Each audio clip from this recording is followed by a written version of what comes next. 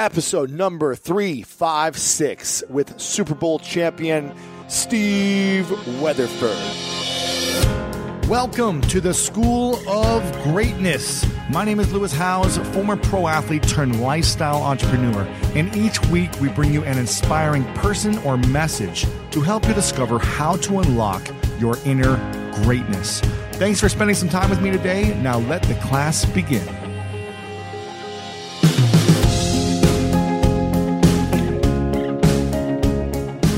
Welcome, everyone, to a special, incredible interview with the legendary Steve Weatherford. That's right, my man, my good friend, is in town. He was staying at the Greatness Studio with me at my home. And for those that don't know who Steve is, he's a former NFL football punter for the New York Giants. He also played for the New Orleans Saints, Kansas City Chiefs, Jacksonville Jaguars, and the New York Jets. Now, Steve is a dedicated husband, a doting father, an all-around family man, avid health and fitness role model, and a nationally recognized philanthropist and Super Bowl winning punter. Now, through his various initiatives, he has served as a role model to over 100,000 youths with his primary outreach focused on children, health, fitness, and family. And Steve is one of the most positive human beings I've ever met. Also one of the most shredded, ripped guys that I know. It's pretty impressive just to look at the guy. There's not many men that I'm in awe of looking at, and he is one of those guys. Just super ripped, so dedicated. I don't think I've ever met a guy as dedicated and focused on his health as Steve. Awesome human being and up to big things. And in this interview, we talk about why he retired from the NFL in the peak of his career, his advice for women who want a man that is driven, and how to manage and navigate that. Also, why Steve sees retirement as starting over. The crazy idea that Steve came up with for him and myself to compete against each other in. Why he wanted to have a big family since he was 15 and he's got 4 kids at 33. Also, how to get in the best shape of your life and change one simple mindset shift that could transform your life forever. That and so much more in this episode. Make sure if you're listening or watching right now, go to lewishowes.com/356. Share this out with your friends over on Twitter and Facebook. It's at Weatherford5 and at Lewis Howes over on Twitter. Share it out. Let your friends know about it. And also watch the full video over on YouTube as well. And share that also. Without further ado, let me introduce to you the legendary Steve Weatherford. Take your business further with the smart and flexible American Express Business Gold Card. You can earn 4 times points on your top 2 eligible spending categories every month, like transit, U.S. restaurants, and gas stations. That's the powerful backing of American Express. 4 times points on up to $150,000 in purchases per year. Terms apply. Learn more at americanexpress.com/businessgoldcard. Who doesn't love a classic chocolate chip cookie? Famous Amos has been making them since the 70s, 1975 to be exact. With semi-sweet chocolate chips and a satisfying crunch, it's everything classic in one bite-sized cookie, and fans couldn't get enough. That's right. You'll find our original recipe, the one you know and love, in every bag of Famous Amos original chocolate chip cookies. Find Famous Amos anywhere you buy your favorite snacks. Spectrum One is a big deal. You get Spectrum Internet with the most reliable internet speeds, free advanced Wi-Fi for enhanced security and privacy, and a free Spectrum Mobile Unlimited line with nationwide 5G included, all while saving big. For the big speed, big reliability, and big savings you want, get Spectrum One. Just $49.99 a month for 12 months. Visit spectrum.com/big deal for full details. Offer subject to change. Valid for qualified residential customers only. Service not available in all areas. Restrictions apply. Welcome, everyone, back to the School of Greatness podcast. We've got the legendary Superman himself, Steve Weatherford, in the house. Good to see you, man. You know that's like the greatest way to butter me. I know. The man, I love that. The real Man of Steel is in the building. I love that. In Greatness headquarters. You actually crashed here the last 2 nights, so I feel like I've got some Superman rubbing off on me. So I'm excited. And you definitely Snapchatted me snoring on your couch. I did, yes. Snoring like a pig. It was great. I've never actually seen or heard myself snore before. No, it's pretty loud. It's pretty loud. You're on your back. You were passed out, man. That's a comfortable couch now. It's not bad. We've had Olympians sleep on that couch. I was just thinking to myself, like, we're in the School of Greatness HQ. That's it, man. Which is an honor. This, to me, I feel like this is hallowed ground. I mean, how many amazing a lot of great conversations. I mean, the Wall of Greatness have not only come into this room, but what has reverberated out of this room and inspired, including myself. Like, your podcast has made me enjoy running again. And I hate running. I hear you. You know? I throw that on, and every once in a while, like, the podcast isn't done, and I've already hit, like, my time limit, and I'm like, all right, Tay Diggs is going to go for 4 more minutes. I can make it. You know what I mean? I like it. It's cool, man. That's good. So for those that don't know who you are a 10-year NFL vet. You're also an All-American in 2 sports. You have a Super Bowl ring, and you just retired. You were arguably one of the best punters of all time in the NFL. But who's keeping track of stats here? Right? Nobody's. I mean, I got 4 beautiful kids, too. Don't forget about that part. Exactly. 4 kids, and you're only 33. Pretty amazing, man. You've lived a full life already at 33. Well, I was just thinking the same thing about you, minus the kids that we know of.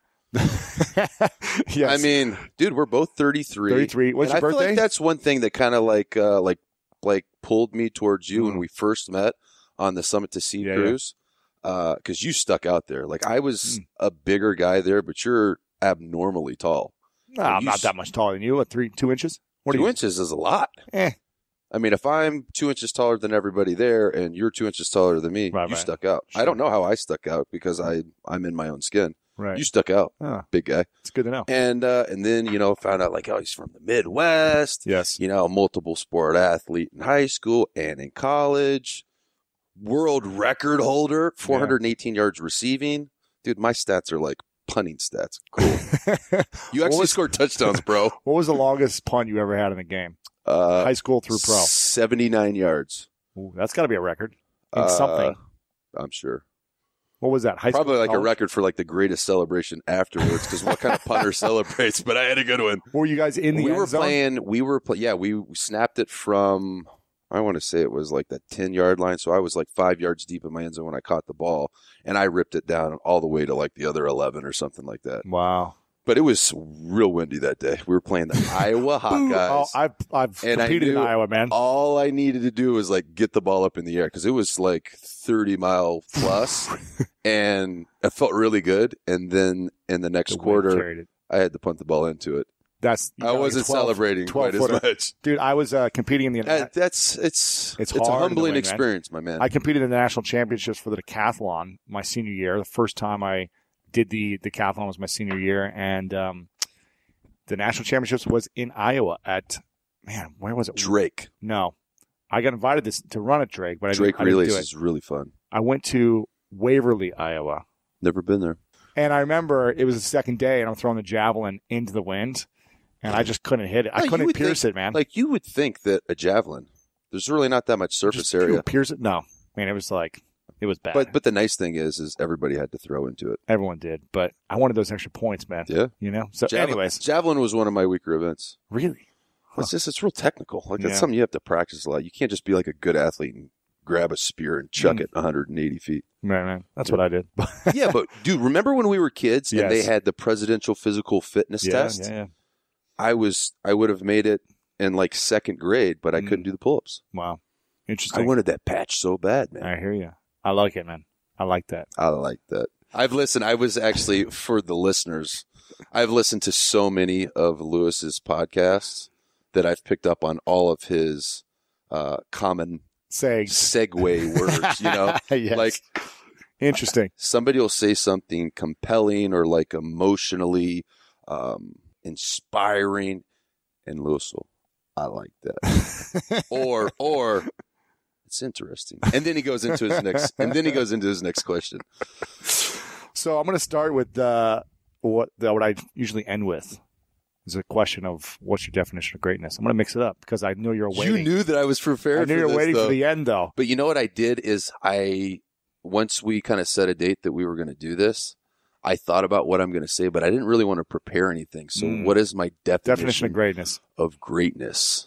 I think for me, it's identifying what your gift is and then finding a way to leverage it to inspire, motivate, educate, just bring other people up with you. And it was like I had to do a lot of soul searching in my own life because I was like, well, like, what's my gift? Like, is my gift kicking a football? It's like so like obscure. But I think my gift is motivating and inspiring. You know, I love public speaking. I'm not nearly as polished as you, but I genuinely get so much fulfillment from it. And it could be an amphitheater of 1,000 people, or it could be a second grade class of 18 kids. Like to me, like I get the same like buzz when I leave when I leave them like hanging on every word that I'm saying. So I was able to take my dream of playing in the National Football League and being a professional athlete, and that kind of gave me the platform to be able to share my gift. And my gift is motivating and inspiring. And, my story, being a freshman in high school, 108 pounds and having dreams and aspirations of, one day being a professional athlete. And then for me to have the vision of being that professional athlete and set the goal of one day achieving it, but then you have to develop your own plan. And it's not like there were podcasts like yours that would give you the tools that you need to be able to kind of apply into your life and mentors. Because whether you know it or not, you're mentoring millions of people, like literally 1.3 million people per month. Yeah. You've mentored me over the last 8 months. It's like weird to say you're the same age as me. I'm a 10-year NFL veteran and, the stuff that I've done there. But you've mentored me by kind of bridging the gap between all of these amazing people who have gifts of all different industries and spaces, and you've brought them to me and all the other like listeners. It's heavy, man. It's really cool. I appreciate that. Yeah, it's fun to be able to sit my butt cheeks in the same seat that all the people that I've been listening to, because I haven't listened to all 356 of these, but I've listened to well over 100 of them, and we did the math. Since we met, I've listened to at least 3 per week. Wow.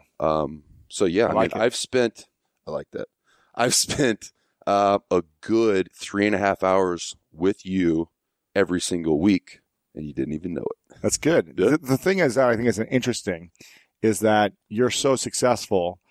You've achieved a lot at, you're in the top 1% of 1% of your niche as a punter. You're one of the best in the world at what you do, or you were. And you have. I still am. I just don't want to do it anymore. You're just not doing it anymore. It's true. Yeah, you're still in the top 1% of 1%. You got 4 kids. You got a loving family. You've been married for 10, 15. Almost 10 years. 10 years. You're transitioning into the next thing, and you're still learning. You're still growing. And most people don't realize that the people that are on the top already are the ones that are constantly learning, and they're like hungry for information. They're starving to feed their soul and their mind for ways to continue to stay on top or grow. And so I think people need to hear that, whether you're listening to me or someone else, you're doing the work still. And that's important for people to know. You've worked really hard over the last 2 decades to get to where you were, and now you're still working hard. Just not still working hard. I feel like I'm starting over. You're starting over. Because I'm like, I'm sure we're going to get into it later, like why I decided to retire from the NFL. So why did you retire? I've actually never officially announced it. So why are you retiring? Why are you retiring? It's because... you're at the top of your game. You've got another 10 years you could punt. Yeah, but you're a physical specimen. You're one of the best athletes in the league. I don't know if I'd say one... What do you consider... Physical, strength, speed, athleticism. Like if all those other guys competed against me in a decathlon, you would win. I'd mop the floor with them. Exactly. You know what I mean? A well-rounded athlete, you're one of the best. Yeah, I don't have a lot of weaknesses, but I'm not. The cool thing about the decathlon is you don't have to be the best in any of those 10 events. Like they could be 20 guys, and I could get 4th place in every single event and crush everybody. Exactly. So it's about. The decathlon is about not having weaknesses. It's one well-rounded. Right. Yeah. So like when I first went to college and tried the decathlon for the first time, I'd never pole vaulted before or touched a javelin or a discus. And those are like technical events. Those are hard. I was not a good pole vaulter, but you work hard on something, and I eliminated that weakness. Now, pole vault was never a strength of mine, but I got it to where it wasn't a weakness. What was your highest pole vault? 14.10. That's good. Mine was like 14 and 14.3, I think. Right. You probably crushed me in javelin though. Yeah. You know what we should do one day? Go do a decathlon? Go do a decathlon. I'm in, man. I would do it. Yeah, let's do it. Dude, could you imagine running a 1500 right now? Like hard. I would die. Like with spikes on. I would die. With a unitard and spikes. Yeah. I would die. Can we put that in the show notes whenever him and I compete against in that might be the event I can beat you in right now, a 1500. That might be the only event. You beat me in everything else right now. I'm probably overconfident, but I feel like I could run a 530. 1500. My best was 455. I want to say that like mine was like right there. I might have been 457. I might be at 530. I broke 5 minutes. I know that. That's good.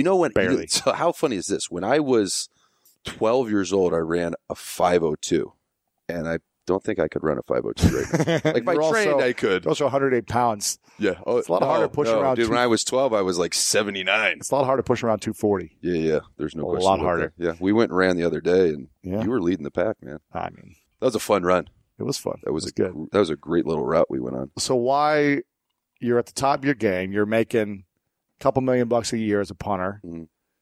People still want you. Why say I'm done? 10 years. You got another 10 years in you probably to punt. This is people's dream. My wife is asking me the same question. People would kill to be a punter in the NFL, to have your career, and you're walking away from it. Why? I don't want to sound as if I didn't appreciate it because, man, it was my dream. Yeah. It was my lifelong dream to be a pro. Now, when I dreamed it up, I wasn't a punter. What were you thinking? I was in the NFL. What were you playing? What did you want to play? Something cool, like wide receiver. Strong safety. Not running back, but yeah, like a wide receiver, safety. What did you play in high school? I punted, kicked. Because I punted and kicked at the same time as playing soccer. So I would play soccer games on Tuesdays and Saturdays and football games on Fridays. So you weren't a receiver in high school or a running back? Just kicked only? Just kicked. I played safety for like the first 6 games of my senior year. And then you were like, then I got a stinger in practice, and I'm like, screw this. I don't like hitting. I don't like getting hit. I'm a kicker. Let me go to the other field. Wow. Okay. And then you got the college scholarship at the University of Illinois, right? And then you just punted there the whole time. Punted and kicked. I actually got to campus, and we were doing summer conditioning, and my team wasn't that good. We didn't have a lot of talent on my team. Great school. Would not trade the 4 years I had there for anything, but we didn't have a ton of talent. Where is Illinois? Where's Champaign, Illinois? How far from St. Louis? It's on the completely other side. So St. Louis is on the edge of Missouri and Illinois west side. Yeah. And Champaign is on the east side. 2 hours away. So probably about 3 hours. We were playing the same time. I was playing in Elsa, Illinois, and you were playing in Champaign. Yeah. No, we do. We have so much. Like, the more time I spend with you, like, just talk about, like. We were both 2-sport All-Americans in the same sport. We played 4 sports in high school. It's crazy. Yeah, it's really cool. And so, like, when I see you finding all this success and, like, impacting. After sports. Yeah, impacting millions of people, like, dude, I'm kind of peanut butter and jealous, man. You know what I mean? I am. Because you would have loved to play in the NFL. Oh, man, it was a dream. That was your dream. It was a dream, man. And arena football But what you're doing is my dream. Maybe it's podcasts, maybe it's public speaking, maybe it's TV. I don't know, like, what my dream job is, but I want, like, to me, it's impact. And I didn't feel like playing in the NFL, I was having an impact anymore. Really? I felt like I had reached the point where financially I had saved enough money to follow my passion. Like, do I need to still generate some money? I mean, I got 4 kids. I'd love to have another one, God willing. I want to spend more time with my kids. And so after I finished, like, I set my goals, to get into the NFL, and then I got into the NFL. And then my next goal was to make it to 4 years. Oh, that's right. Because the league average of the duration of a career is 3.1 years. And so when I made it to 4 years, I achieved that goal, but I also became eligible for the retirement and the pension. And so I hit that mark. I was like, man, what about 10 years? I think maybe I can do it. And I'm like, you know what? If I make it 10 years and I have a Super Bowl ring, I'm going to reevaluate and see if I want to set more goals or, it's been real, but I'm out. One of my favorite parts about my job is that I get the opportunity to travel a lot. And in fact, I'm recording this right now while I'm in Mexico. And actually, I was thinking about something that I wanted to share because I get a lot of questions from so many people about different side hustle ideas. So here's one for those of you out there that are on the go a lot like I am or traveling a lot. When you're staying in your Airbnb on your trips, have you ever thought about how you could be making extra money by hosting through Airbnb while your home is vacant? If you're interested in an extra stream of income, Airbnb hosting is an easy place to start, and it's like giving your home some company while you're away. Your home might be worth more than you think. Find out how much at airbnb.com/host. So listen, we all know life is full of yada yada, like those quote unquote free trials that somehow still charge your card for something, or when companies have those sneaky gotchas hiding deep in the fine print. And I know you've dealt with yada yada before, like those bills that keep going up and up for no reason at all, or when budget airlines promise a cheap fare but then charge you for every little thing until you realize you're paying more than you would have somewhere else. And yes, it is possible to outsmart yada yada, like triple checking airline deals to make sure all you need is already included, but you don't take yada yada in life. So don't take yada yada from your wireless provider. Metro by T-Mobile has no contracts, no credit checks, no surprises, and nada yada yada. Stop by one of over 6,000 Metro stores nationwide.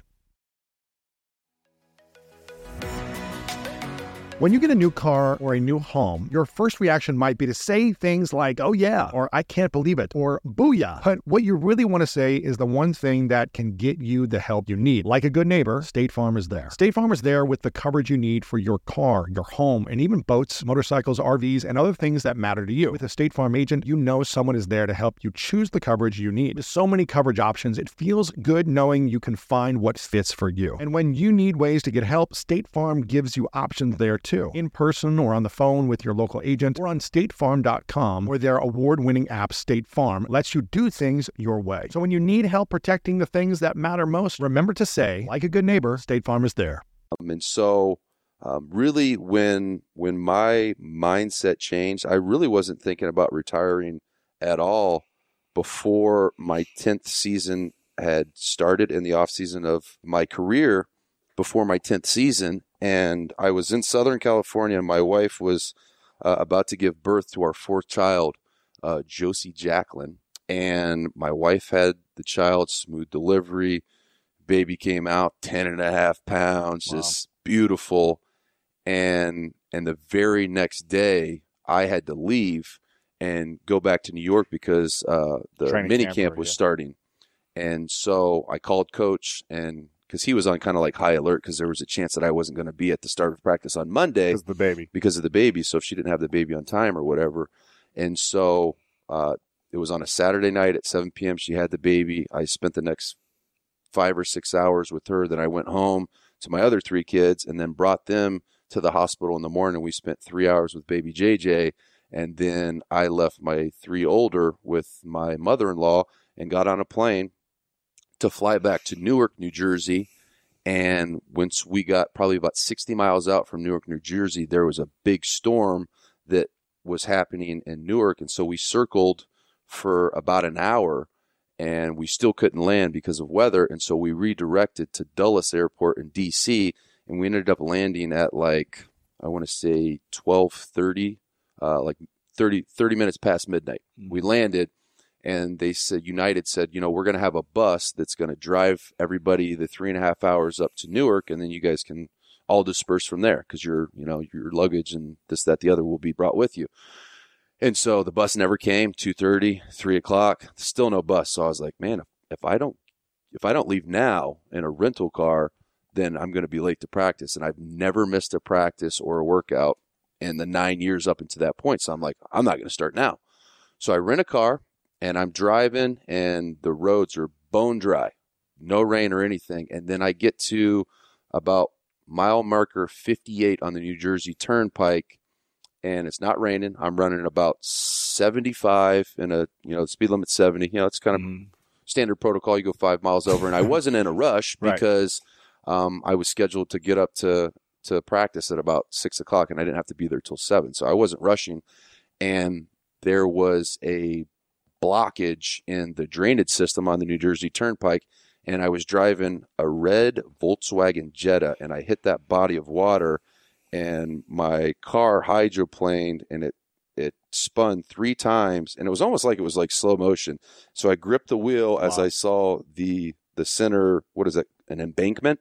Cement embankment. I knew I was going to hit it. So I tucked my chin, I gripped the wheel, and as I hit it, my car came up off of all 4 tires and like went sideways on the embankment and then bounced back down across all the way to the other guardrail off across 3 lanes of traffic, bounced off of that back into the middle lane of the New Jersey Turnpike. And it's like 3 o'clock and 4 o'clock in the morning at this point. Wow. And I had my eyes closed the whole time, but I could feel myself pinballing around. Then I opened my eyes and I'm like, I touched myself. I'm like, oh my God, I'm alive.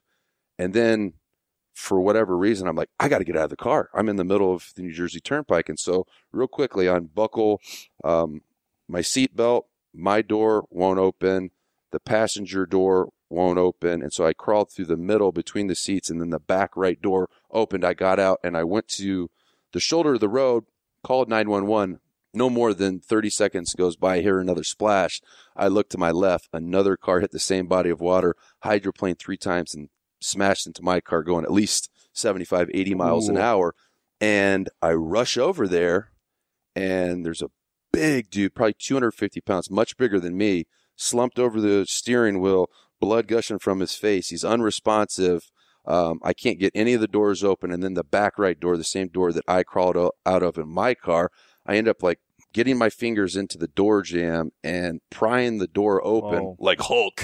And then I crawl into the back seat, wake this guy up, and he's like, what happened? I'm like, dude, you're in a bad car. We got to get out of the car right now.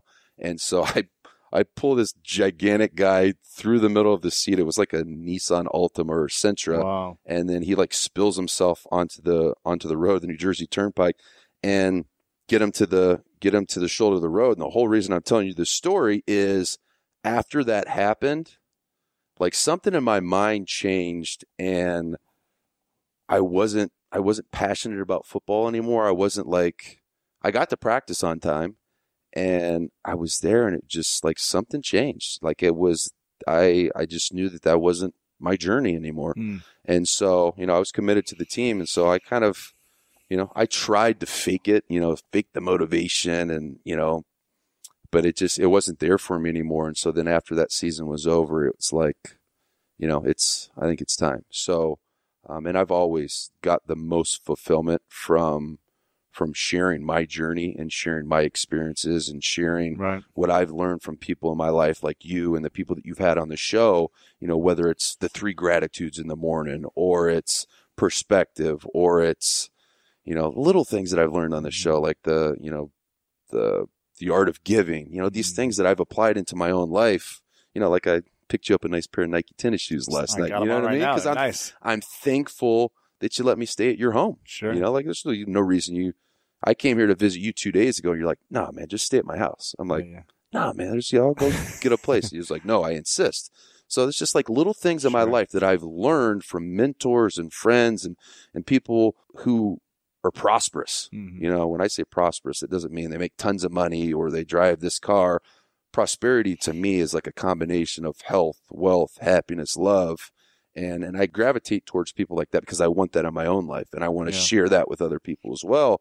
So that's kind of what brought me to the decision of pursuing more of that. Yeah. And being to other people what you are to your audience and your friends and your family and the people that you surround yourself with and motivate on a daily basis, myself included. I want to be that for other people. Yeah. When I grow up, I want to be Lewis Howes. I appreciate that. Thanks, man. I want to be as fit as you.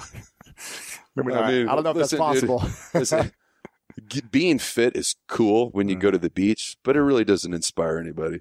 It's cool on people. Instagram. Yeah, right. You throw a couple filters on there and you actually look even better. Love it. When was the last game you played then? The last game I played. Did you know that was your last game?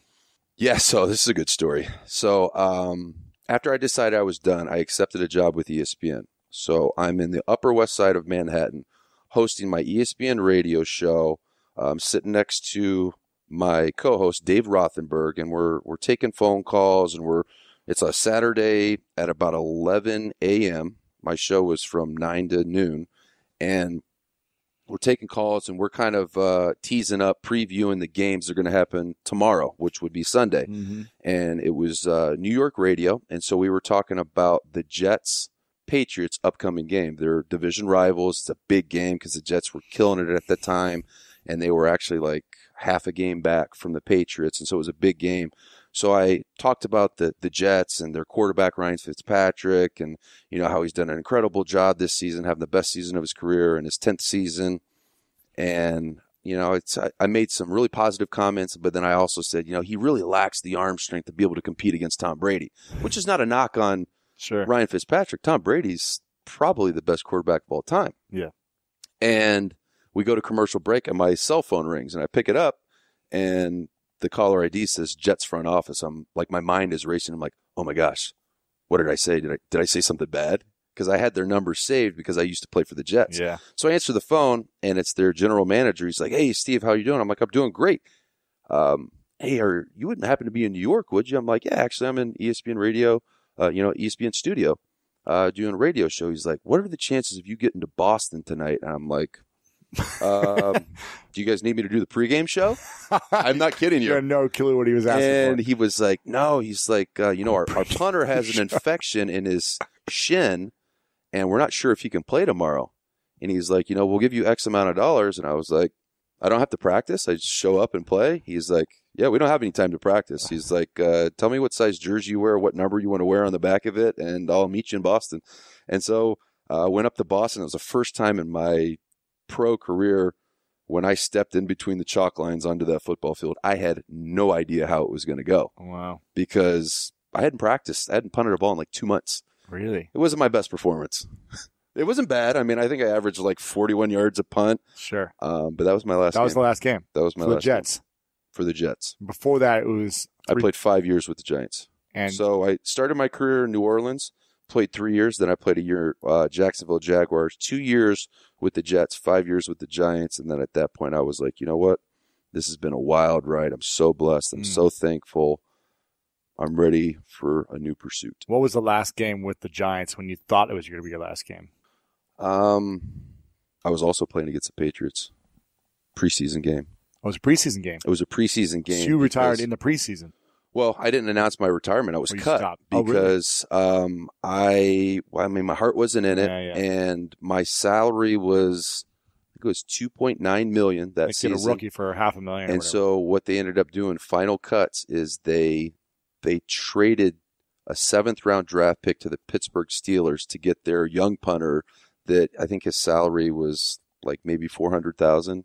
And so they're going to save $2.5 million by cutting me. And they had to find a place where they could save money because they were about to give Eli Manning a $90 million contract. And it's really easy to say, hey, what's more important, the weight room junkie punter or Eli Manning, 2-time Super Bowl MVP. Wow. So, okay. But I am so thankful for the Giants. Like a lot of people when they get cut, they're like really sour about it. But I had the greatest 5 years of my athletic life and really my life because, they gave me the ability to pull my son out of the stands in Lucas Oil Stadium while confetti is pouring down on us as Super Bowl champions. And my son's 4.5 years old. And I pick him out of it was like a movie. I pick him up out of the stands. He's like, Dad, we did it. We won the Super Bowl. And I'm like, I start crying, like nobody could make me cry like I cried right then because it's like you dream about sharing something like that with your legacy, with your son. Wow. And so not only was he able to experience it and I was able to experience it with him, like I asked him, I'm like, do you remember that? He's like, I remember everything. Wow. So, I'm super fortunate that and blessed that he was there for that. And I'm fortunate that my firstborn was a son, and not that I wouldn't want to enjoy that with my daughters, but it's different with your son, because he might play football one day. Right. What was that like going into the Super Bowl game? I mean, what was that whole process like? It was 47 miles from my hometown. Yeah. Talk about like a storybook ending, except for I played for 4 more years after that. It was amazing, man. It really was, because we got there on a Monday. Who'd you guys beat? Patriots. A long, rich history with the Patriots. Right. So we get there on a Monday. We're playing the game the following Sunday. And we arrive, and, like all of the news reporters from my hometown are there. I mean, there's news reporters from all over the world, but from my hometown were there, and they hadn't really interviewed me since I was in high school, and it just kind of brought me back and helped me to kind of realize the gravity of like how far I had come and how blessed I was for the opportunity that I was about to have. And then Tuesday is media day, where they put us in the stadium and all of the media has an opportunity to interview us. And so after that media day was done at about 2 p.m., I had my parents pick me up in Indianapolis and drive me to Terre Haute, Indiana, 47 miles from Indianapolis. And my high school had a pep rally for me. No way. And it was so cool, man. Yeah, that's really cool. That was my second favorite part of my NFL career, was the pep rally at my high school. My first favorite was the Super Bowl parade in Manhattan the day after the Super Bowl. Must have been nuts. That was unbelievable. So that whole week, there's 2 teams that one team's going to come out a champion. Yep. How do you not psych yourself out to be like, wow, all I have to do is punt well, and hopefully, Eli does his job and my team does his job, and I'm a champion? Or, what are you thinking about the whole time? Well, because there's media everywhere you go. So it's almost kind of like you're like locked in a hotel for a week.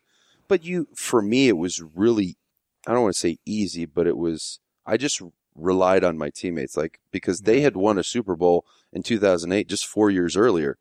And so I remember going to like Eli Manning and Justin Tuck and Brandon Jacobs, the guys that had won a Super Bowl 4 years prior. And I was, just, how do I handle this week? I want to play my best game on Sunday. I know you guys want me to play my best game on Sunday. You guys have been here before. You've done it. You had great games.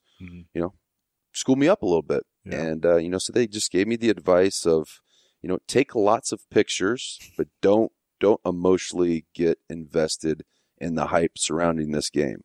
Take the pictures, take the videos with your phone, and then when the Super Bowl is over and we're champions, go back and look at them and then revel in that excitement, because if you get too caught up in the hype leading up into the game, you're gonna change the way you approach the game. You're the best punter in the world. Do what you've done for every other game up until this point, and just go out there and play the game. And I took that advice, and it could not have been better advice, because I had the greatest game of my life and the biggest game of my life. My first punt was down to the 2-yard line, and the very next play, Justin Tuck sacked. It was our first possession. We drove down to the 42-yard line, and then we ended up stalling out. We punted. I punted to the 2-yard line. Justin Tuck sacks Tom Brady on the very next play. So the first 2 points of the Super Bowl were set up by you. Were set up by me, but it was one of the things that like validated my importance to the team, at least to me, was after Justin Tuck sacked Tom Brady in the end zone. He went on a beeline straight to me on the bench and like pulled me off of the bench. He's like, that, you gave me an assist on that sack, man. Wow. Couldn't have done that without you. And that must have felt nice. Oh my gosh. Because dude, punters are not a cool position. Like if you're looking at the hierarchy of the team, I'm barely above the water boy, Exactly. But for the 4-time team captain to, at that moment of one of the biggest plays of his entire career, on the biggest stage, to come tell me that and validate my worth to the team, it made it so much more special when we got our Super Bowl rings and I put it on, because he told me, he's like, we couldn't do this without you. And then, I ended up having 3 more punts, and out of my 4 punts, 3 of them were inside the 10-yard line. That's a Super Bowl record, and Wes Welker was the punt returner, and he had 0 return yards the entire game. He's one of the best returners in the game. He never touched the ball. That's pretty sweet. And you guys won by 2 points, didn't you?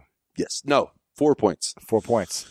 4 points. So on their last possession, they technically could have kicked the field goal to win if that wasn't for the safety. So you can play, if this would have happened or that would have happened. But, to me, what Justin Tuck said to me validated my entire career. That's pretty cool. And it was special. I'll never forget that. And when he retired, I actually wrote him like an open letter, and I'd never told anybody that story before. But I posted that as a tribute to him when he announced his retirement. Because a lot of the guys that I came in with are retiring now, but they have a whole lot more mileage on the tires. You know, they had concussions and surgeries. They're getting hit every day. And me, man, I'm super fortunate. No concussions. Actually, I think I had one, but undiagnosed, and no surgeries. You know, only one marginal injury. So I'm walking away from the game healthy. Yeah. You know, with enough money in the bank to pursue what I'm passionate about. You know, I didn't make $500 million, but I made enough to be able to say, I want to do what I want to do now. Right. It's great, man. If I can make money within my passion, that's fantastic, but I'm not handcuffed to be able to have to do that.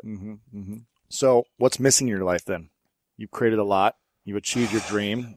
You're still 33. You got 4 amazing kids, amazing wife. Health is on point. I mean, it could be a little better. You're a little chubby around the waist. I'm a little soft on the side. What's missing in your life? That's a good question. I've never really asked myself that. You ask good questions, Lewis. You drive this show well. Thanks. What's missing in my life? I have, when I was 15 years old, the first goal that I really set out for myself was I always wanted a family. Why? I don't know.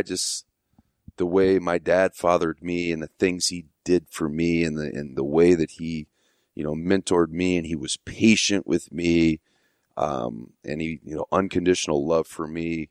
I wanted to give that to my kids. And so that was a really, really big motivator for me, was to, you know, to get married and start a family. And I've done that. You know, I wanted to have multiple kids. I've got 4 and love to have another one, but I feel like I definitely have everything that I wanted as far as my family is concerned. And, you know, I have a relationship with my wife that I like genuinely enjoy to be around her. There's a lot of people that can't say that, you know, like they're married and they have kids, but, you know, they're like, my wife, you know. I mean, don't get me wrong. There's days where I'm like, oh man, she's killing me. Right. But there's a whole lot more days where, you know, she's feeling the same way about me. So she's helped me grow so much and mature so much. Because when I started dating her, I was 19 years old, and I probably had the maturity level of like a 14-year-old, you know? And I was probably always like 5 years maturity-wise behind where I really needed to be. And she's helped me grow up a lot. I mean, I'm 33 years old right now, and I have so much self-improvement to make. Yeah, but she's patient with me, you know, and she knows like there's things that I struggle with, you know, like there's things that, you know, innately you struggle with and innately I struggle with. And she's very patient with me. But one thing she's always very proud of is when she identifies something to me that I can improve, I'm always going to work hard, you know. So as long as she sees me working hard to improve something, you know, maybe it's my time management, maybe it's being less self-centered, maybe it's being more patient. You know, I'm not a patient person. I'm, you know, innately self-centered. And I think in order to be the best in the world at something, you've got to be a little bit self-absorbed, because it requires a lot to be able to become the best at what you do. And so yeah, she's very patient with me, man. I love her. She was a godsend.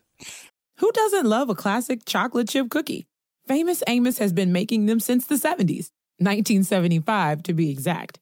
With semi-sweet chocolate chips and a satisfying crunch, it's everything classic in one bite-sized cookie, and fans couldn't get enough. That's right. You'll find our original recipe, the one you know and love, in every bag of Famous Amos original chocolate chip cookies. Find Famous Amos anywhere you buy your favorite snacks. If a friend asks how you're doing, and you say, I'm okay. When the truth is, I don't want my problems to burden anyone. Or you say, hang it in there. Because if I ask for help, they'll just think I'm weak. Then this is your sign to call, text, or chat. 988 for free, confidential support. Anytime. You don't have to hide how you feel. What advice would you give to women out there who are, one, a guy who's going after being the best at what they can be, but don't try to change them. You know, I say don't make them wrong for it. Yeah, don't make. And she still struggles with this now because, you know, I worked so hard and I became the best in the world at what I was pursuing. But now I'm starting all over again. You know, I want to be an entrepreneur, and I'm in the middle. It's even more time now. Oh my gosh! You got to obsess even more because you don't know the skill yet. Yeah, because I'm sitting. I got to spend a lot of time with people like you. You're like, I don't know anything, right? But I'm hungry and I'll work hard. And so she I think she felt like when I retired, then I was just going to be home, right? You know. But I'm not wired that way. Yeah. Like I'm always I want to do something. I can't sit still. Yeah. I got ADHD like next level, you know. Yeah. But I've been able to use that as a benefit, you know, almost as a weapon. You know, when I was in school, it was really difficult. I couldn't sit still, and you know, I know that you weren't a good student in high school either. And I don't want to say school wasn't for me because I enjoyed school and I enjoyed classes that I was interested in, but it's really difficult for me to sit still in general. Mm-hmm. You know, especially when you're not interested in it. Yeah. So when I had teachers that were receptive to the fact that I had ants in my pants, you know, and I had to go to the bathroom every 20 minutes, I got good grades, even if it was a class I didn't like, because I was fairly above average intelligence. I worked very hard, but I can't sit still. If I have to sit still longer than 20 minutes, then I lose my focus. Yeah. So it's really difficult for me to sit and read books. It took me like 3 weeks to read your book. Yeah. It's not that many pages. That's good. But I would read like 20 minutes at a time, and then I'd have to be done, because if I tried to read 40 minutes, I would retain the knowledge of 20 minutes of it. And I would be reading the words, but my mind would go to La La Land. So the teachers that were receptive to that, and my son is the same way. You know, he was diagnosed with the exact, like, impulsive, you know, energetic, and I learned to use that overabundance of energy, and my parents funneled that into sports at a really young age. And so when you're playing sports and you don't get tired, obviously you're going to get better at them, or you're just going to outrun everybody else. And I've got a little bit of OCD, not nearly as bad as ADHD, but I've also been able to use that in goal setting. And so I will have this vision and set my goal, and I'm just obsessed with it. And so everything I do during the day, I'm thinking about that goal. Yeah. And that drives my wife nuts, because she's the opposite of me. When I think something, it comes out of my mouth. And so I may offend some people, but they know where I stand, you know, and it's good and bad, because if I love somebody, I'm like, man, I love you. I won't keep it inside. You know, if I appreciate somebody, I'm just like, I really appreciate you. And I wear my emotions on my sleeve, and it's good and it's bad, but that drives her nuts. Yeah. You know? You know, the thing is, we need to fully immerse ourselves in anything we're doing if we want to become great at it. You can't just say, I'm going to dabble a little bit and have a balanced lifestyle. I kind of want to be successful. No, there's got to be a moment of time. There's got to be a span of time where you're all in on something, and that's all you think about if you want to learn and master this skill. You didn't just punt for an hour a day and not think about it the rest of the day when you're in high school or college. You probably watched game film or watched specific video of a punter that you wanted to emulate over and over. You watched yourself. You went to camps. You studied it. How many times have you listened to podcasts of people that you admire? You know, just researching. Right. I mean, I do a ton of research. Right. That's what I'm saying. A ton of research. I'm sure you did a ton of research for your interview with me. And yes, we're boys. Exactly. Like, you know me well. Exactly. But you're going to come in well prepared. Exactly. I'm curious now. I think people want to know, you do a really good job of Snapchatting your day and Instagramming things. What does a daily routine look like for you? Like, what would an optimal schedule be for you? Obviously, you're traveling and things change. Like, you got up this morning at 3:15, drove to Venice, you worked out at 4 a.m. I was going to come into your room and Snapchat you snoring You like should've. you did to me. But I was in his home, and Maybe I was we'll find a video. Maybe we'll download the video. I'm very thankful for Lewis, and I don't want to disturb his beauty rest because he's got to interview some wildly successful punter today. Give me the breakdown. If it's, All right, if it's so a perfect day for your my routine, perfect day. like what would it be? I'm going to bed at 10 p.m. Okay. I'm waking up at 5 a.m. A nice 7 hours of sleep. When I wake up, I'm going to have 6 egg whites, 2 whole eggs, spinach, avocado, turkey bacon. Mm. Then I'm going to have Why? 1 piece of wheat toast, dry. Why? Why would I Why eat that food? To me, I've grown accustomed to like that, and I know if I eat that, my energy levels are going to be where they need to be. I'm going to get enough proteins. I'm going to get the right amount of carbs. It's going to fuel my day. And so after I eat that, at this time it's 5:35, I'm going to go to the gym. I'm going to start out with a nice 15-minute yoga / static stretch session. Then my favorite body part to train is probably back. So I'm going to do a good 80-minute back workout, finish it up with 10 minutes of core. Then I'm going to... Why back? I don't know. It used to be my weakest muscle group about 4 years ago, and I trained it so hard. You love it so much. I now. love it now because I'm good at it now. Yeah. My chest sucks still to this day, and I hate training chest. Wow. Okay, so So gym's then complete. I'm going to be finished up with all that around, call it 7:30, and I'm going to go home. I'm going to get the kids dressed. I'm going to take them to school. I'm going to fix them breakfast. I'm going to take them to school for 8:15. Kiss them. Get them into school. Then I'm going to come home and I'm going to bust up my emails. And I forgot to mention, I'll be Snapchatting what I'm eating for breakfast and my workouts, Sure. the reps, the sets, the technique tips. And then I'm going to work for about 3 hours. And at that point, I'm going to go have lunch with my wife. And, whatever she wants to do for the next, call it 2 hours. Then I'm going to pick the kids up from school at 3 o'clock and take my son to some type of sports activity. And then I'll get home at about 5 o'clock. And then I'll have 2 hours with my 3 little girls. And they go to bed at 7:30. Then I'm going to watch a movie with my wife. And then I'm going to bed at 10 o'clock again. That's, to me, that's a great day. That's pretty good. I like that. That's a great day. I like that too. Okay, so I want you to go into a zone for a second. Okay. And you've got... What kind of zone are we talking? Are we talking about like a happy place, like Happy Gilmore? You're about to go in a zone to give the speech of your life. Okay. You're about to go in a zone in a place where there is a high school athlete who's preparing for the state championship in football or basketball. Mm-hmm. There is a man or woman about to go and give the speech of her or his life in front of 20,000 people, or there is an athlete that's going to prepare for the world championship or the Super Bowl. Mm-hmm. And they call you. They say, we need Weatherford. He's our guy. So I'm going to speak to 20,000 kids. You're going to speak to one person. Okay. We need Weatherford to come in here and get this person ready. Mm-hmm. We need to have Weatherford get them in the zone Mm-hmm. for the speech that's going to inspire the world. That's going to bring the greatest performance of their life Mm-hmm. to this moment, to this hour speech, Super Bowl. I'm going to speak for an championship. hour? No, you're about to speak for 1 minute. Oh, boy. Okay. You got a 1 minute to go into the room, I can rock them. into the locker room, backstage, Right.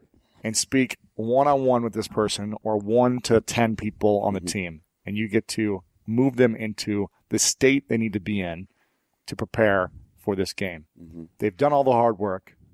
They've gotten to this place. But mentally and emotionally, they're not ready. Mm-hmm. You got to get them ready. I need to take them into their zone. You got to take them into their zone. Okay. Whether they're, again, any stage, any big stage, what would you say? But also, you could also think of this as a moment of like, essentially what I want you to do is get us into a place where you think about before you go work out. Because you get into such an incredible mental state before you train. Mm-hmm. And I want to know how you get in that place every single day. Mm-hmm. So how can you Some give days us... it's harder than others. Sure. But if you're going to give me the speech of my life Mm-hmm. before I go into the biggest stage... Let's say you're in the Olympics for the handball team. And I'm about to go on. And you've got an injury. You're our best player, and I need to get you ready. You got to get me ready. To win. Mentally, emotionally. To bring it home for America. That's it. What would you say? 1 to 2 minutes. 1 to 2 minutes. All right. Give me your hand up when he's got 10 seconds left. You know what? I'm a big quote guy. Okay. And I'm going to start right now. Bring it to me. My favorite quote of all time, to give anything less than your best is to sacrifice the gift. Now, for me, Lewis, tomorrow is the biggest opportunity that you've had in your life to show your mother, to show your father, to show your friends, to show your family. Everything that they have invested in you is going to come to fruition tomorrow. You're going to have an opportunity to cement your legacy and put your mark on this life. And it's not only affecting you, it's affecting every person that you've met, every person that you've spoken to. You have the opportunity for them one day to say, I knew him. I coached him. I taught him. I was his preacher. I rode the bus with him. You have an opportunity to inspire every single one of those people who has ever touched your life. But what you need to do is the best that you can do. You've done everything that you needed to do up until this point to prepare yourself for your greatness. You're not doing it for anybody else but you, because you've done the work.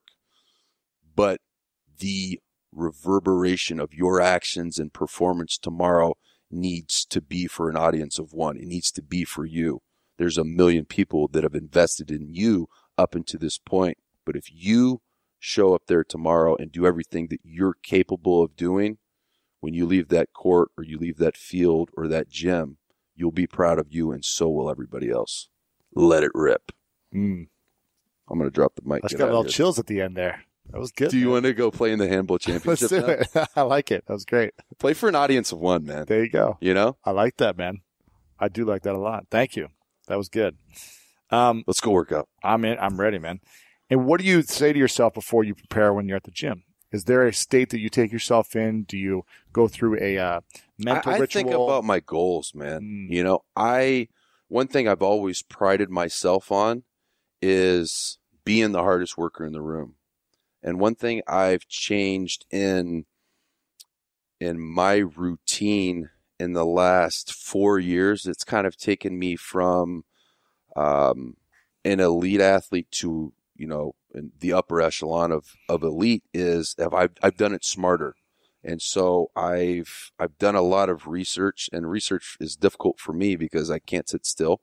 And so I have to kind of like compartmentalize the amount of time that I invest into researching. So I have to schedule that. So like, you know, 20 minutes here, 20 minutes there, and I have to have like a to-do list that I want to accomplish with that 20 minutes.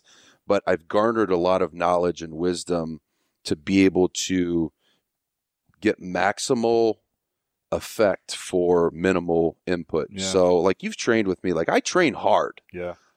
But I don't train as hard or as long as what a lot of people think.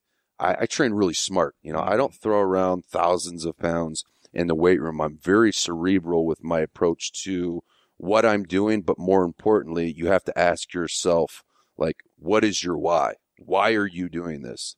Are you doing this just because like you saw somebody do on Instagram doing it? Or are you doing it because it's going to be a cause and effect? If you do this, you're going to get that.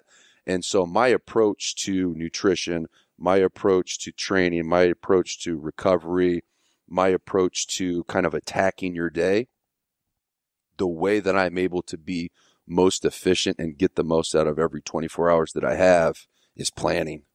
I mean, it's because I'm a bad time manager even now, but I've been able to accomplish some pretty amazing things because I plan my day out. So every Sunday before I go to bed, my business partner, Michael Martocci, and I will sit and write down goals that we have for the following 7 days of things that we want to accomplish. And some of them are within my family because he actually lives with me now. Some of them are within business. Some of them are fitness related. Some of them are relationship related. And I map out kind of, I don't want to call it my to-do list because it's not picking up laundry. Yeah. It's not going grocery shopping. It's more things that I want It's to your vision accomplish for Yeah, that yeah. week. Now, my week never goes exactly as I planned, but you have an overall arching plan for that week.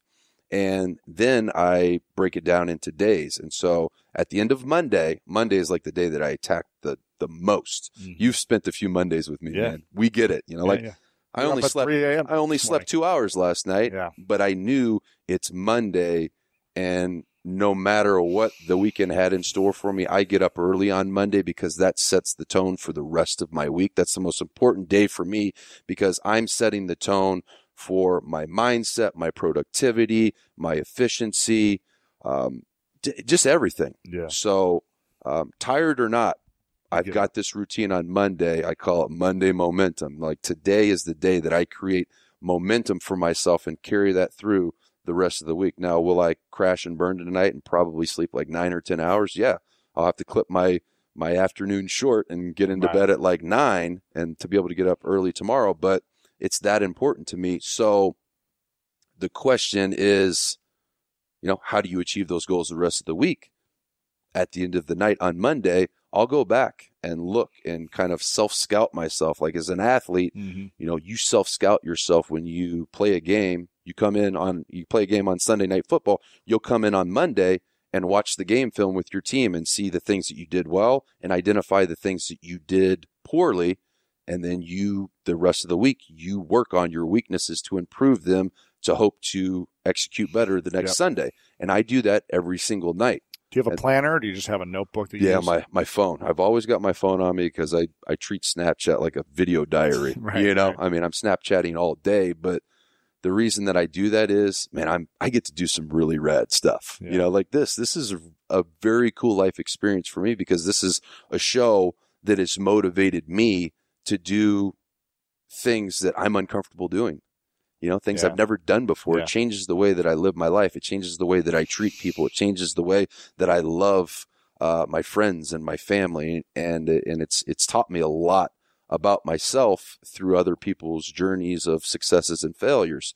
And so I think for me, it's about self-scout. So I self-scout myself every single night to see how I did in that day, identify what I did well, give yourself a pat on the back. Right. And identify the things that you did poorly and try to, lock and load for the next day. What's something that a lot of people are missing that you think they could learn about you to gain experience from, that they could be better in their lives from, by something that you do? What's missing from a lot of people that you see? A lot of people that follow you, ask you questions. What are most people not doing that you think? Most people don't do enough positive self-talk. They don't speak things into existence. Every single morning that I wake up, I tell myself out loud, today's going to be a great day. And I will literally talk. I will tell myself exactly how the day is going to go. Like like my buddy Mike, my business partner, is with me pretty much all day, every single day. And every single morning we'll get in the car on our way to wherever we're going. And I'm like, man, today's going to be a great day. We're going to go to this meeting and I'm going to crush the meeting. And then we're going to go and do this podcast and I'm going to deliver, the thunder in there. I'm going to leave these listeners with something that's going, at least it's just one thing that's going to change their life or the way that they live it or the way they treat people or their view, their perspective on chasing their own dreams. And I'll positive self-talk myself through the perfect day. Wow. Exactly how everything's going to go. Does he do that, Mike? I did it. I did it this morning. I do it every morning. Does he ever say anything negative out loud? If you say something negative, he'll shoot you down right away. I've said a few negative things, and Mike won't be like, "Dude, you got to be positive." But whenever he he'll says have a look on his negative, face, and he won't even have to say anything. I'm like, "You're right." When he says something negative, though, you instantly switch it. I knocked that out. What will you say when he says something negative? I'm like, no, you're wrong, man. It's going to go exactly like this. And then he's like, I'm just being realistic. I'm like, no, you're being negative. You know what I mean? My buddy Matt is more of a realistic person, and I'm like, I don't believe in realistic, man. I mean, what do you set out for the day to be realistic? No, man. I set out in the day to crush. Yeah. I want to crush the day. Every single thing that I do during the day, I want it to go perfect. Yeah. Does it? No. But I have. But if you come from a realistic place, not even the expectation. I have the dream that it will go. And up until this point, I got up at 3:15 this morning. We got a great workout in this morning at Gold's Venice, which is like the mecca of fitness and bodybuilding and weightlifting. Had an awesome workout there. Then we went and had a great breakfast on Venice Beach. Then we showered up. Then we went to my meetings. I had meetings with NBC today for, possibly being on some really cool shows, like, possibly Dancing with the Stars. I don't know if it's going to happen, but when I left that meeting, I felt great. I crushed the meeting. And then we left there. We went to In-N-Out. Celebrate. Give me a triple patty, animal style, hold the cheese. And then we went to the park. We ate those, Snapchatted the whole thing. And then we actually saw, poor homeless guy sitting, sleeping under a picnic table next to us. And I searched through my car to see if I had any food in there. I wish I would have seen him before I ate that gigantic hamburger, because I had to given it to him and gone back and got another one. But I had some Jack Link's beef jerky. I gave him that, and a Quest bar that I took from your pantry this morning. And then we came here, and I could not be more excited for how my day has gone, but for this opportunity right here. So yeah, if to go back to your question, what could I share with other people that they may not be doing right? Positive self-talk. Like, you have to see things happen in your life before you can do it. Like, it's visualization. And I learned that as an athlete. Don't ever go out on the field of competition thinking about what you don't want to happen. Because there's been times where it's 2 minutes to go in the game. The ball snapped from the 4-yard line.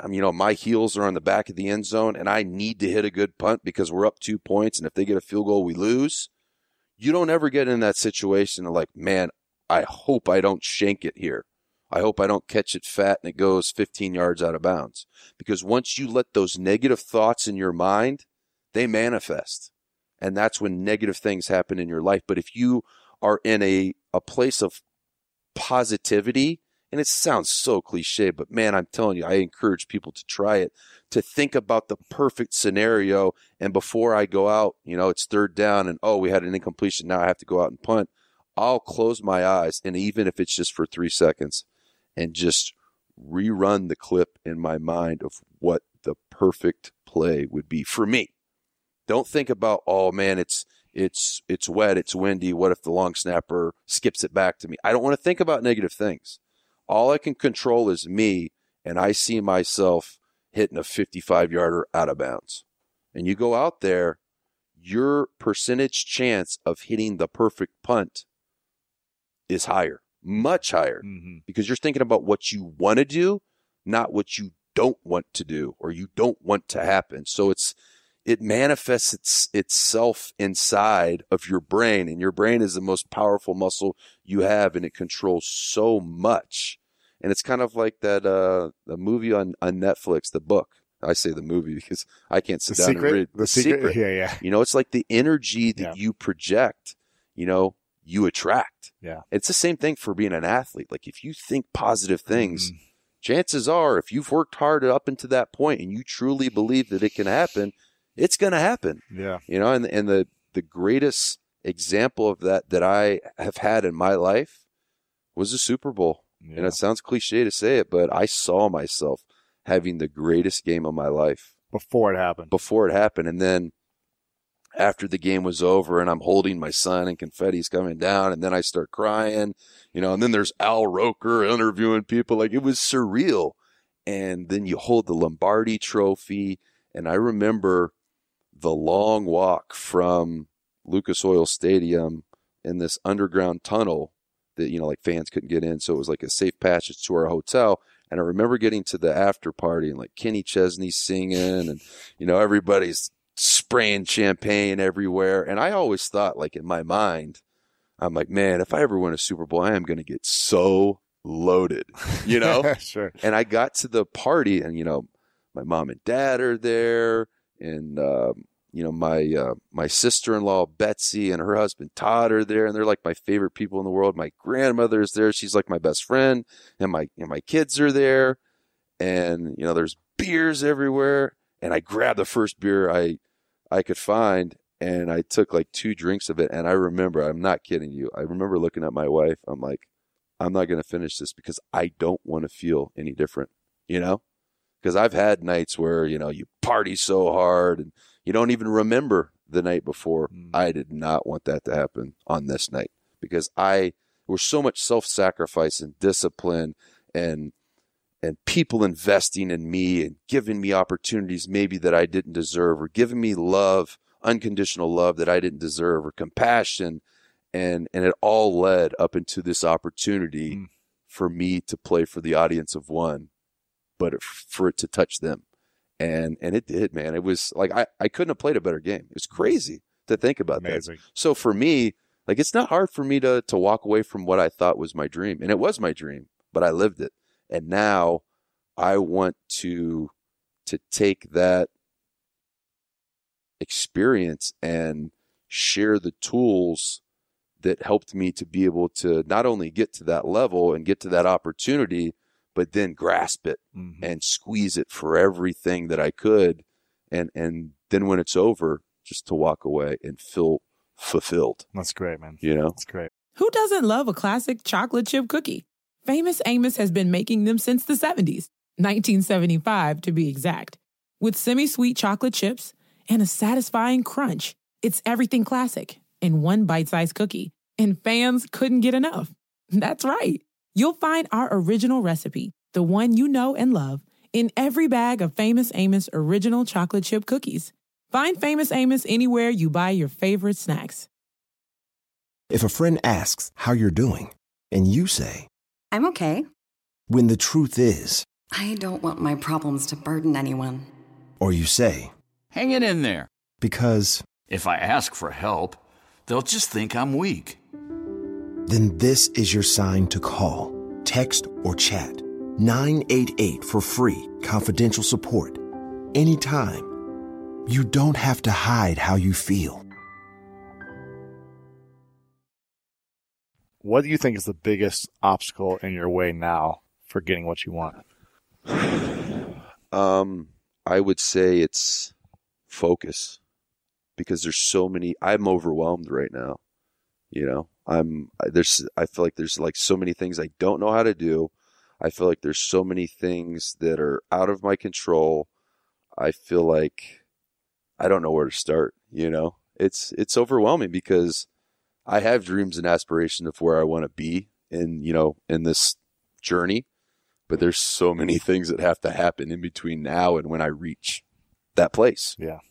And so it's just, to me, it's about being a taskmaster and focusing on one thing at a time. And I think if I can do that and surround myself with positive people who will encourage me but also teach me, then I really don't feel like I can fail. I feel like it's going to take some time, but I'm okay with that. I've never, when I had the dream and the vision and I set the goal of being a professional athlete when I was 14 years old, I was 5'8", I was 108 pounds. I didn't share that dream or that goal with very many people, because the people that I did make the mistake of sharing that with, they laughed at me. It's not a good feeling for you to have a dream or have a goal and have somebody just not even shoot you down, but laugh at you. Yeah. There was one guy who bullied me every single day. Hey, Joey Satarsky, if you're listening to this, thank you for your motivation. That's good. He bullied me every single day for like 2 years. He made me hate school. Wow. And I remember coming back after the summer between I finished my freshman year, and I literally lived in the weight room. Because of this guy. He wasn't my main motivation, right. But he was a motivator for sure. He made me miserable. Wow. And I remember coming back after the summer break, and I left school at, I don't know, like maybe 125, and I came back at like 145, 150. And I wasn't jacked, but I had put on a lot of weight. More confidence, yeah. I put on a lot of weight, and I like started to feel myself a little bit. I'm like, I hope Joey Satarski comes up to me. You know what I mean? I mean, I still only 150 pounds, right. but I feel like I had earned the confidence. And so, it was a pivotal moment for me because I felt like I earned the right to stand up for myself at that point.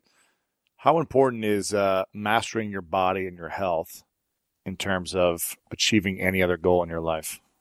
That's one thing I really love to go and speak to kids about is my formula for prosperity. And it's real simple. It's identifying what your vision is. And for me at 14, my vision was to be a pro athlete one day. And right now my vision is different, but I'm just as far away from being where I want to be in this journey as I was when I was 14. There's a lot of things that I'm going to need to do before I'm able to realize that, but I've already done it once. I know what it takes, and it's just about maintaining my focus, trusting my plan, and then, working every day and being diligent and consistent and optimistic and positive because, you have your vision and then, okay, that's my vision. That's where I want to be. You set your goal. And then after you set your goal, you have to spend some time researching and seeking out advice and wisdom and humbling yourself to people, providing them value so they want to help you. And then you can put this plan in front of yourself of what you need to do. And that's the third step of the formula for prosperity. And then the fourth step is where 90% of people will fail in reaching their full potential or reaching their goal and making that dream become real to them. And it's work. Yeah. People just, they don't execute. There's dreamers everywhere. This is Los Angeles. There's dreamers everywhere. But how many dreamers are consistently making that daily investment, that daily sacrifice that it's going to require in order for those tiny, very small decisions over time, the compounded interest of sacrificing this to get just that much closer to your goal. People have a real problem choosing what they want 10 years from now to what they want today. Right. And I did that. And I was able to be able to experience, seeing the manifestation and the culmination of all of those sacrifices and all those times that instead of going out and smoking cigarettes and smoking dope and drinking beers with my buddy, I decided to go to bed and wake up early and, put the work in the weight room. And it's not just about being in the weight room and, going through the motions. It's being committed and being present in that moment and invest in everything you have. Because that's one of the things that I love about fitness is it's one of the only things in life that you're going to get out exactly what you put in. Doesn't lie. You're a really kind person. Yeah. You're a really generous person. You're one of the most well-rounded guys that I know, but you're not always going to get what you deserve, man. But if you take that well-roundedness and you funnel that into a fitness journey, you're going to get what you deserve. Like you can't cheat on a diet and then expect the results of your body to reflect the sacrifice because you didn't make it. Yeah. So that's one of the things that, I don't use my body to compete in athletics anymore. But we were talking about it the other day. There's something I really enjoy and I admire about people when they walk into the room and they're real fit. Not like, oh, he's pretty fit. Like I'm talking about a 1%er. When a 1%er walks in and they don't even have to have their shirt off. I'm just talking about somebody's got a t-shirt on, but you can tell they're tuned up. There's several things you can tell about them instantly. You can tell that they practice self-discipline, self-denial, consistency, hard work, having a vision, a work ethic. So all of those things you can tell about somebody without them even opening their mouth. Right. And that's one thing that I like about fitness because it says a lot of things about me when I enter a room that I don't even need to tell people. They know I'm a hard worker. They know that that I'm goal-oriented. They know that I'm willing to be disciplined and work towards a goal. Like you don't, I was going to say arrogant to say, but you can't look that way with genetics. Genetics play a role, but there's no way that you can be a 1%er with just genetics. It's going to take some work. It's going to take some sacrifice. It's going to take consistency. Yeah. All right. Final couple questions. First one is, what are you most grateful for in your life recently? Recently. Okay. I'm glad you put recently in there. I'm very, very thankful for two people. And I mean this. I'm really, really thankful for you and your willingness to just give, man. Because I don't feel like I have nearly as much to offer you because, you know, I'm not good at what you need. I can help you get bigger arms. You know what I mean? I can help you get a six-pack. Yeah. I mean, those are important things to have as part of the full scope of what Lewis House is. Yeah. But you have so much more to offer me.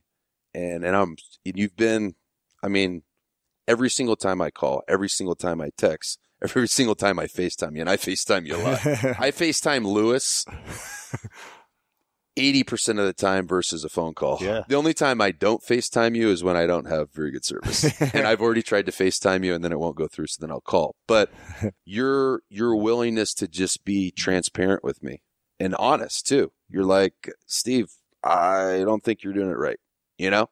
And you're not arrogant with it. You're not boastful. You know, I mean, you've built something that's impressive on a multitude of levels, but you've remained incredibly humble and willing to, like, you want to rise the tide. You know, you want it to rise, not to just bring your boat up, but all of the boats that are in your vicinity, you want them to come with you. And it's very rare. You know, you don't belong in Los Angeles, man. You know what I mean? I think you're like an evangelist out here for how people should live their life. I appreciate You belong that. in Ohio, man. Thank you. You belong in the Midwest. I know. I'm from there, man. That's why. So to finish your question, it's most, because you said most recently. Now, if you would have said, what are you most thankful for? Real easy to say my wife and kids, because they're going to be with me for the rest of my life, and they were my life goal, and they're my life purpose. But most recently, you and my partner, Michael Martocci, he's a very good balance for me. He's actually very similar to my wife. He's very, very good at what I'm not good at. And, dude, he's a 21-year-old kid. Amazing, yeah. But he's a hard worker, and he's receptive. He gets a little grumpy at times. He's sitting here smiling at me right now. But I'm very thankful for him because he is helping me fulfill my dream, and I couldn't do what I'm doing right now without his help. And it's kind of weird, but I mean, he's giving me guidance too, because, you know, a lot of that, you know, the knowledge that I need is in books. Right. Guess what? You're not reading them. I don't get along with books, dude, unless it's on an audiobook or a podcast while I'm running. I'm not going to garner that knowledge. So most recently, that's what I'm thankful for. I appreciate that. Thank you. I love you, man. Appreciate it. Okay, this is the three truths question. So what are your... I didn't prepare for this. I don't even need to cue this up. So no. So listen, what are your three truths? Steve Weatherford, you're a Super Bowl champion. You've got 4 kids. You've been on countless fitness magazine covers, but they're all gone. Exactly. So what are 3 things? What are 3 truths that you want to share with the world that you know to be true before you die? You got it. Is that it? That's it. You got it. This is episode 356, and you're here with Steve. 3 truths. You're going to die.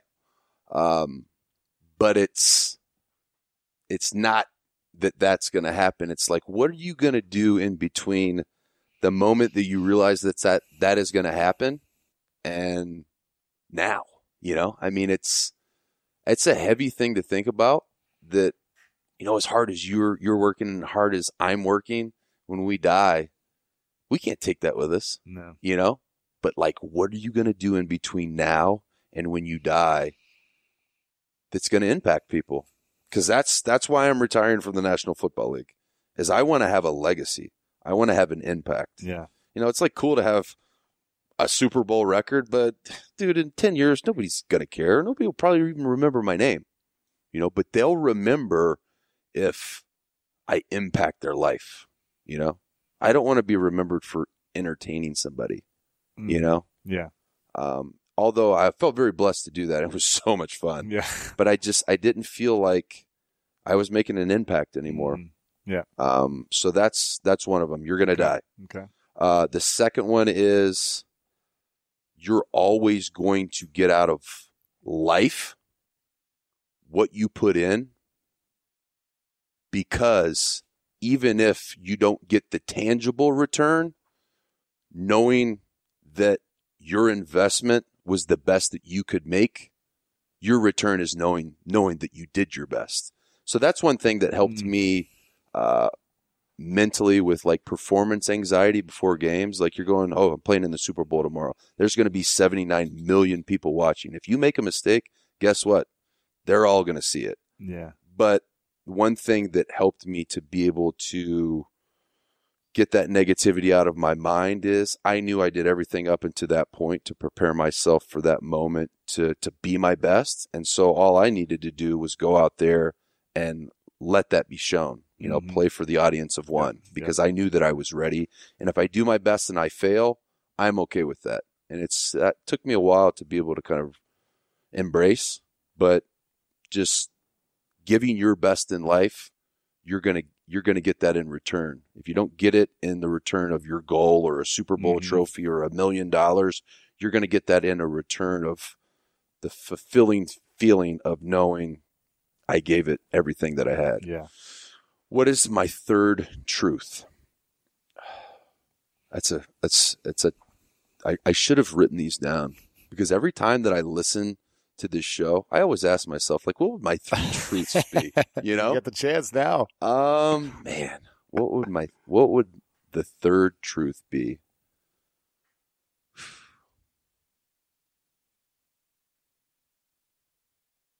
I mean, to me, I feel like when I ask myself that question, the one thing that always I think in my mind is that you have one life to live and grow, you know, grow, because every mistake that you make, every failure that you have, like, to me, my mindset is I'm going to win or I'm going to learn. So when I live my life, I don't spend any time thinking about when I fail, because that's an opportunity for me to grow. And that's also another thing that as an athlete was athletics taught me that. Athletics taught me that, you know, you are going to win and lose on a scoreboard, but in order to evolve as a person and on a smaller scale, in order to evolve as an athlete, you need to learn from those mistakes. Right. And so I just encourage people that, I guess, to sum that truth up, is you're never going to lose. You're never going to fail. You're going to win or you're going to learn. So don't let the fear of failure paralyze you from trying. Right. Because when I was 14 years old, I'd never touched a football in my life. And the high school football coach comes over to the soccer coach and he's like, hey, we don't have a kicker or a punter. Do you have anybody that, you know, you think that has a strong leg that could do it? And I was 108 pounds. And the soccer coach points over. He goes, that kid over there, he might not look like much, but he's got a good leg, you know, and he's a cocky little wiry bastard, you know? Right. And so the coach walks up to me, is like, do you want to be our kicker? And I'd never touched a football in my life. And I'm so thankful that I had the courage and the bravery to try something new, and not try something new and not try to fail. Try something new and give it everything you have. Yeah. Don't be afraid to fail, because you're either going to be really good at it or you're going to learn. Yeah. So don't let the fear of failure paralyze you. I like that one. Don't let the fear of failure stop you from achieving your greatness. Boom. This has been Steve Weatherford on episode 356, The School of greatness. I like it. Okay. Before we close, I want to acknowledge you for a moment, Steve. I want to acknowledge you for your incredible realness and your ability to visualize any dream and spend years going after it and make it come true.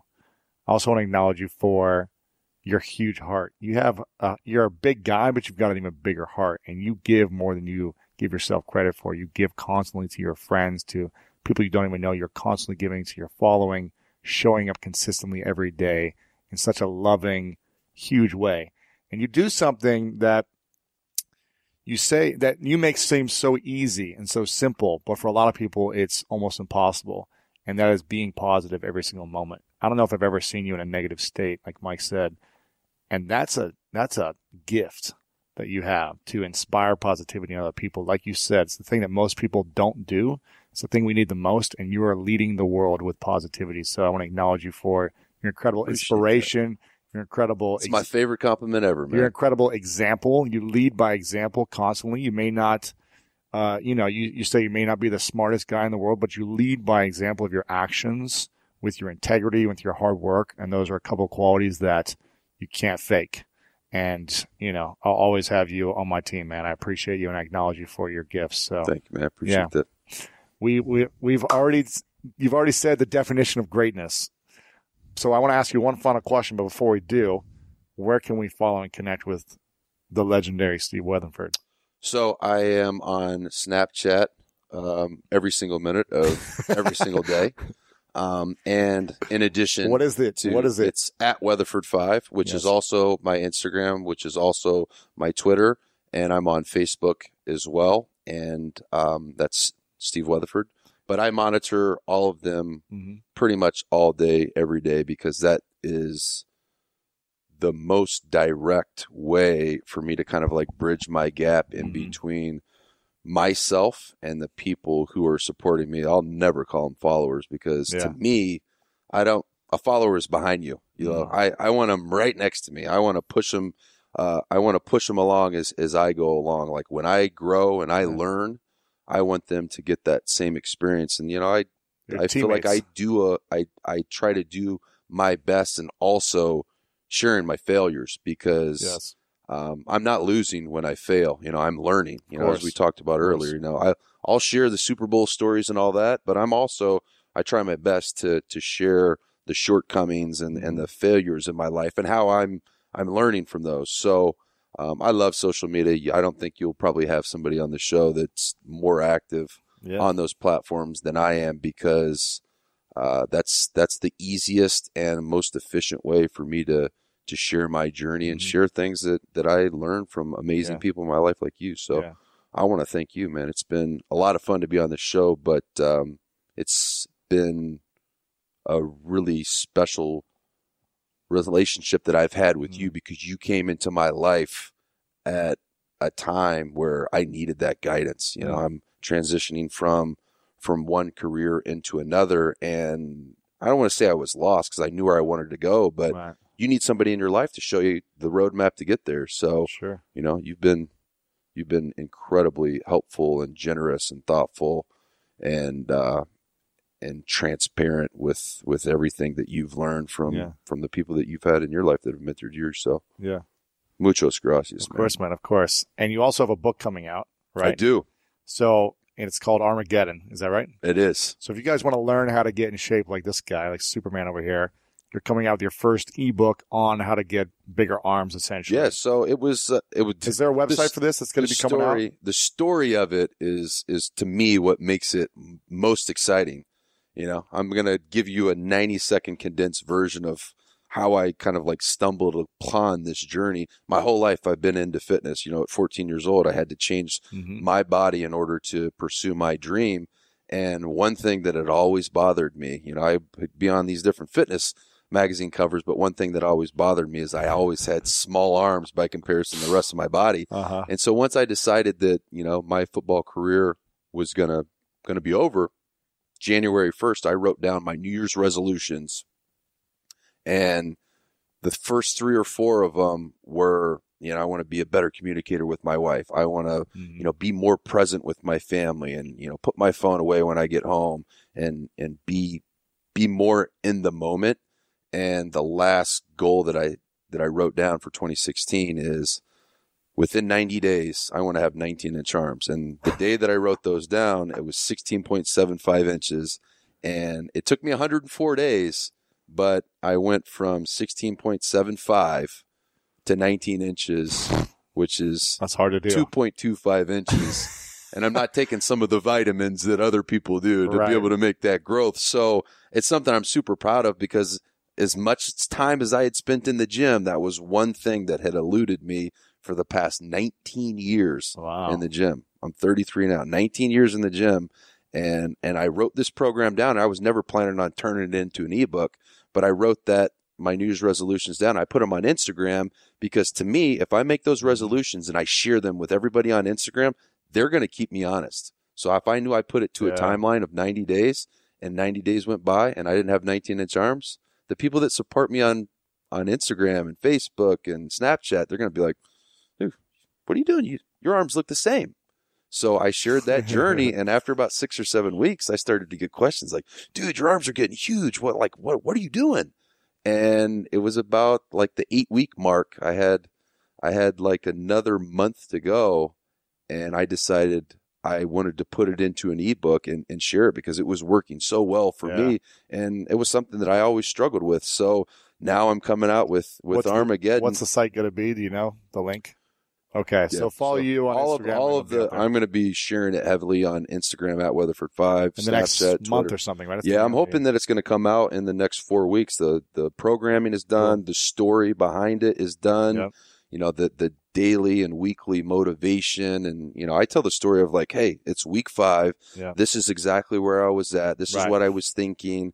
It's fun because I tell the story of exactly like I went through it. Yeah. And so I'm excited to share that with people because I've never written a book before. I'm not a New York Times bestseller. I'm a punter. But you've been super helpful with me of, arranging it. And now I'm kind of putting together the promo videos to put on Facebook so people can kind of see, where I was, a before and after picture. Right. It's going to be a lot of fun. Cool, so I'm excited. People are going to love it. So look out for Armageddon. Follow Armageddon Steve. Is coming. Follow Steve. He'll announce it soon. And the final question, let's do this. Since I already asked you what's the definition of greatness, what's the question that you want to ask everyone listening to answer?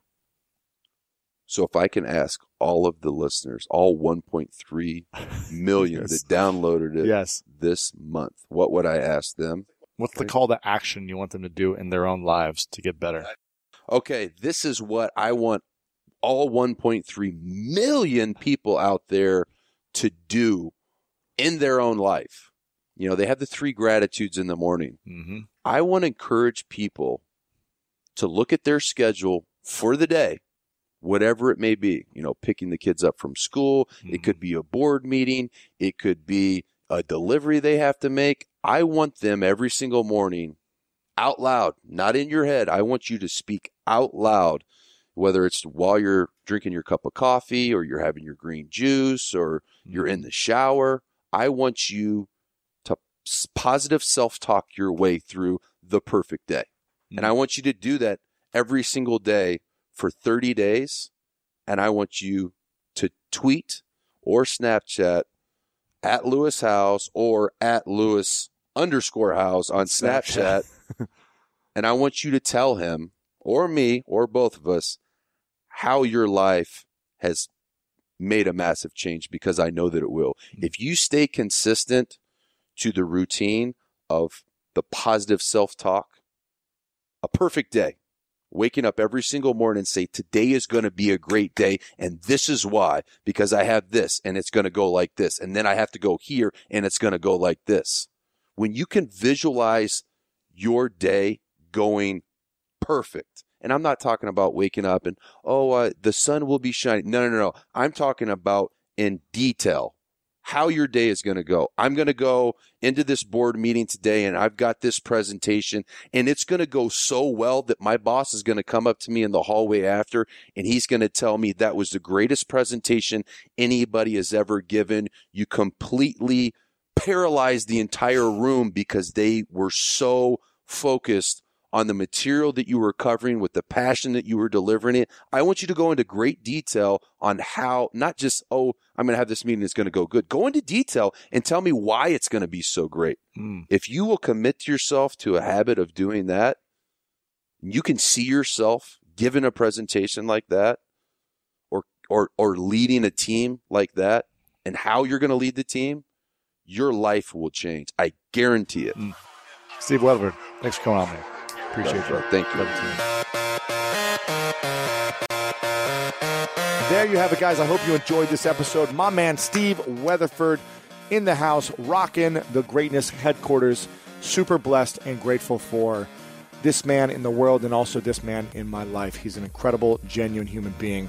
Lots of positivity, hardworking, and cares deeply about people.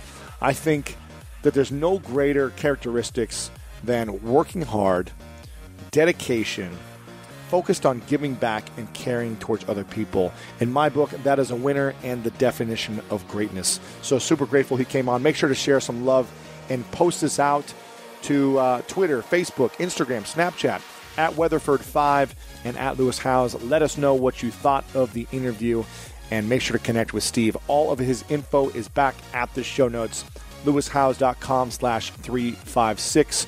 where you can learn more about him and see the full video interview there as well. As always, guys, you have a choice. You have an opportunity every single day to make yourself better. Your thoughts will determine how you act and how you react in situations. You get to decide every day, am I going to make an action that's going to move me towards my dream or make an action that's going to hurt me and hold me back? What choice are you going to make today? It all starts with positive mindset, positive affirmations, positive mindset. What you speak into the world, you create. So continue to say and think positive things and take that step in a positive direction today. That's going to get you closer to your own greatness.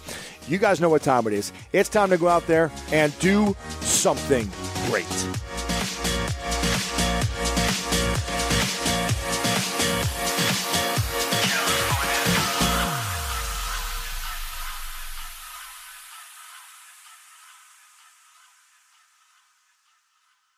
Who doesn't love a classic chocolate chip cookie?